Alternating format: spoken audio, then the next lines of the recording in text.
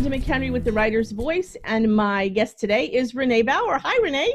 Hey there, how are you? I'm fine. How are you doing? I'm doing very well.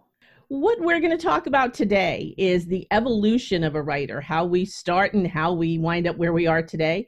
And then we're going to talk about the different publishing avenues. But before we get into that, why don't you tell us, Renee, a little bit about the two books that you have right now that are already published, and then tell us about what you've got coming up in the works. Sure. So writing is not my day job. So I'm a divorce lawyer by day. And one of the books that I have out is called Divorce in Connecticut. That's published by a small press. And clearly the base of it is Connecticut. And so the reach of this book is when I was writing it, I knew it was going to be small and it was going to really just be limited to Connecticut. And it was kind of like a marketing tool that I was using for my business as well. But then I have another book that I said, hey, if I'm using this book as a marketing tool, why don't I write a children's book about divorce? And this is kind of the one that I wrote and sort of flopped. Looking back in hindsight, I can say, oh, I've done a lot wrong with this book. But even so, I wrote a children's book about divorce. It's beautifully illustrated, not by me. And there's, I probably broke all of the children's book rules, but I did use it as a marketing tool for my business, and it's worked well there too. With both of these books, the sales and the royalties are really low. And I think I've maxed out at a few $100s over the life of all of these books. And I have a previous book as well that is out of print right now because it's so old. That was also a traditionally published book from a small press about running a small law firm. Things have changed a lot in the past 10 or 15 years, so that book really isn't relevant anymore. And so I'm also a novel writer. I have a mystery book that is on submission right now, and we're doing this the traditional way. I got an agent about a year ago, and we are trying to sell that book. And with my agent, I'm working on a nonfiction proposal as well, which the intent is that would be traditionally published. Okay, good. So now I have a couple of questions based on all that. I know that your Divorce in Connecticut has gotten really good reviews on Amazon. So obviously, just because a book doesn't sell doesn't mean that you're not a good writer. And also, because you don't make a lot of money doesn't mean you're not a good writer. From what I hear, most published writers, and I can attest to this myself, you're not raking in millions of dollars a year.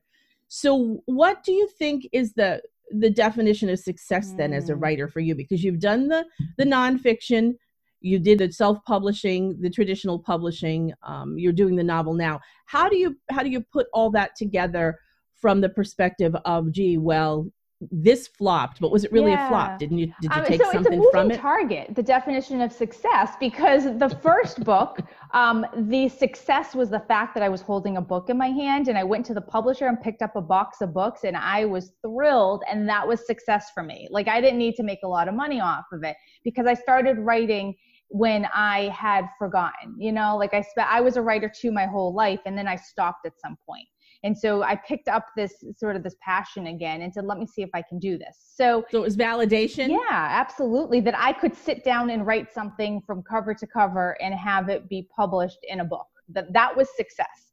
And so, it's definitely, over the years, it has changed because that success was fine for now. And then my definition of success shifted, and I decided at some point, listen, I really want to be a published writer, and how do I get there?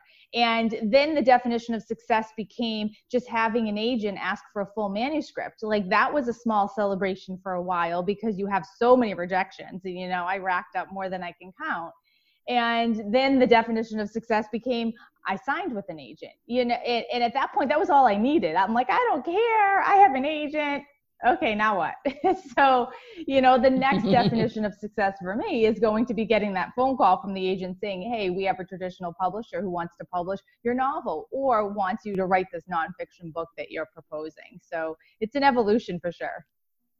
And the thing is, what I like hearing from you, and I think that a lot of us embrace that philosophy, but some people get so burdened by the rejection that they don't maintain that positive outlook. And if they don't reach one goal, they don't modify it, or they look at, okay, this one goal is a step in a process, in a journey, and I need to do that.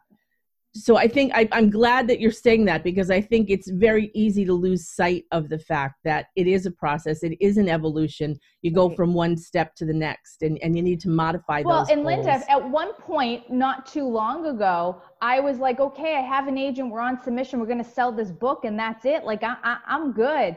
And then the book doesn't sell right away. So now it becomes, wait a second, even though I've gotten like that far, what good is it unless I have something that sells? So then keep writing.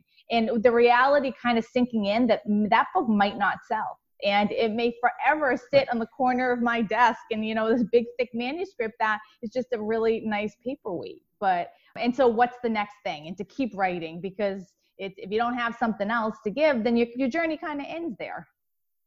Well, and when you listen to other people, so many people didn't publish right away when they first started submitting. And I've been of the belief, I write a book, I do my best. If it doesn't sell or I can't get an agent for it, I put it aside and I move on to something else. And, I know people who have tried to polish the same book for 20 years and it just never sold. Maybe that particular book isn't, the purpose of it wasn't to sell. Maybe the purpose of it was to bring you another step closer to what you were supposed to do. And I mean, not everybody gets into that philosophical thing, but so there's that aspect of it, but there really is the publishing aspect of it. There's the aspect of things change, people change. We didn't have ebooks. Right. 20 or 25 years ago. Let's finish up our chat with talking about the difference between self-publishing and traditional publishing, whether it's with one of the big houses or whether it's an indie publisher. Because again, I think a lot of people want the validation. Somebody paid me to publish my book as opposed to I paid all the costs to do it. And what the reality is and the difference is with that, because some people have self-published very successfully and they enjoy it. And some people hate traditional publishing and have chosen the road to self-publishing, and then other people would never even consider it. So what's your take on those? To each their own. I think it's there isn't a right or wrong way, and I don't think it's fair to say you have to go down one way in order to be a successful writer. The self-publishing, you have more control over the whole project from beginning to end, but that also means you have complete responsibility to market it.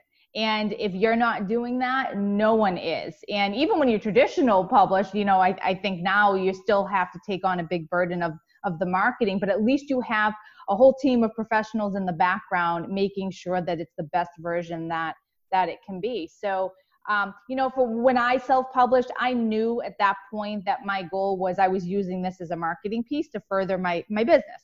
And it did that.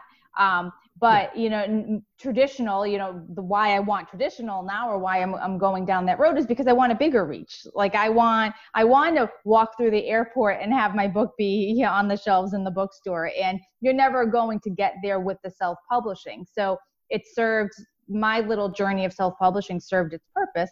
But now it's time for the other way either, which I don't think there's a right or wrong way. It's so personal for everyone. Well, it is. And a lot of things matter. The type of book you have, as you said, the reach. There are people who have the reach as a self-published, as an individual, depending upon what they do for their day job. You and I both work full-time doing other things, although I do write, but it's certainly not fiction. And I think you have that. The other thing that I think people don't realize with self-publishing, if you do something wrong, if there's a mistake, if there's an error, or if you didn't do enough research, you're going to wind up with a finished product, or you're going to wind up with a path that was not what you intended. And there's no one to blame for that but yourself. Yeah. Not that when you blame your publisher that it's going to matter, but the chances of having really big gaffes occur, I think, at least in the actual physical publishing part, are much less likely. Right.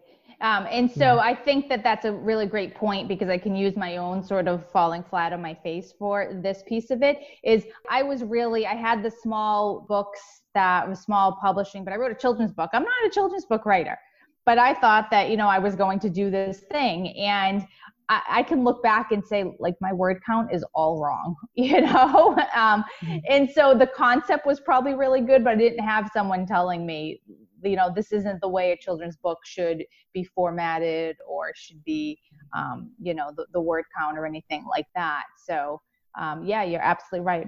How long ago did you publish that book? Oh, that has to have been about 10 years ago. Yeah, and so self-publishing has changed a lot since then. Now you may very well be able to Right. hire a consultant, and that's another thing people with self-publishing don't realize is they need to send their books out Yes. to editors and they need to have the advice, and you can get that advice, and it's not very Mm-hmm. expensive either. I mean, you could pay a ton of money, but you don't have to. And so you can get that advice, or you can hire Yeah. editors and proofreaders and people to tell you, all right, in the market, this is what we're looking for the type of children's book you're selling. You Yeah. need to have these parameters met. But you live and learn. Right. And I knew nothing back then. And now I actually, for the manuscript that's out on submission, I did use an editor. And it made a world of difference too. Yeah, those things do. Well, I thank you so much for spending time with us. Now you have a website. It's www.msreneebauer.com. There we go. Okay, cool. Well, thank you so much for visiting with us. Let me know when that book, Yes. your mystery novel, sells, and you can come back and we'll help you market that book. You can tell us all about it. Awesome. Thank you so much, Linda. Thanks for having me. Okay, thank you.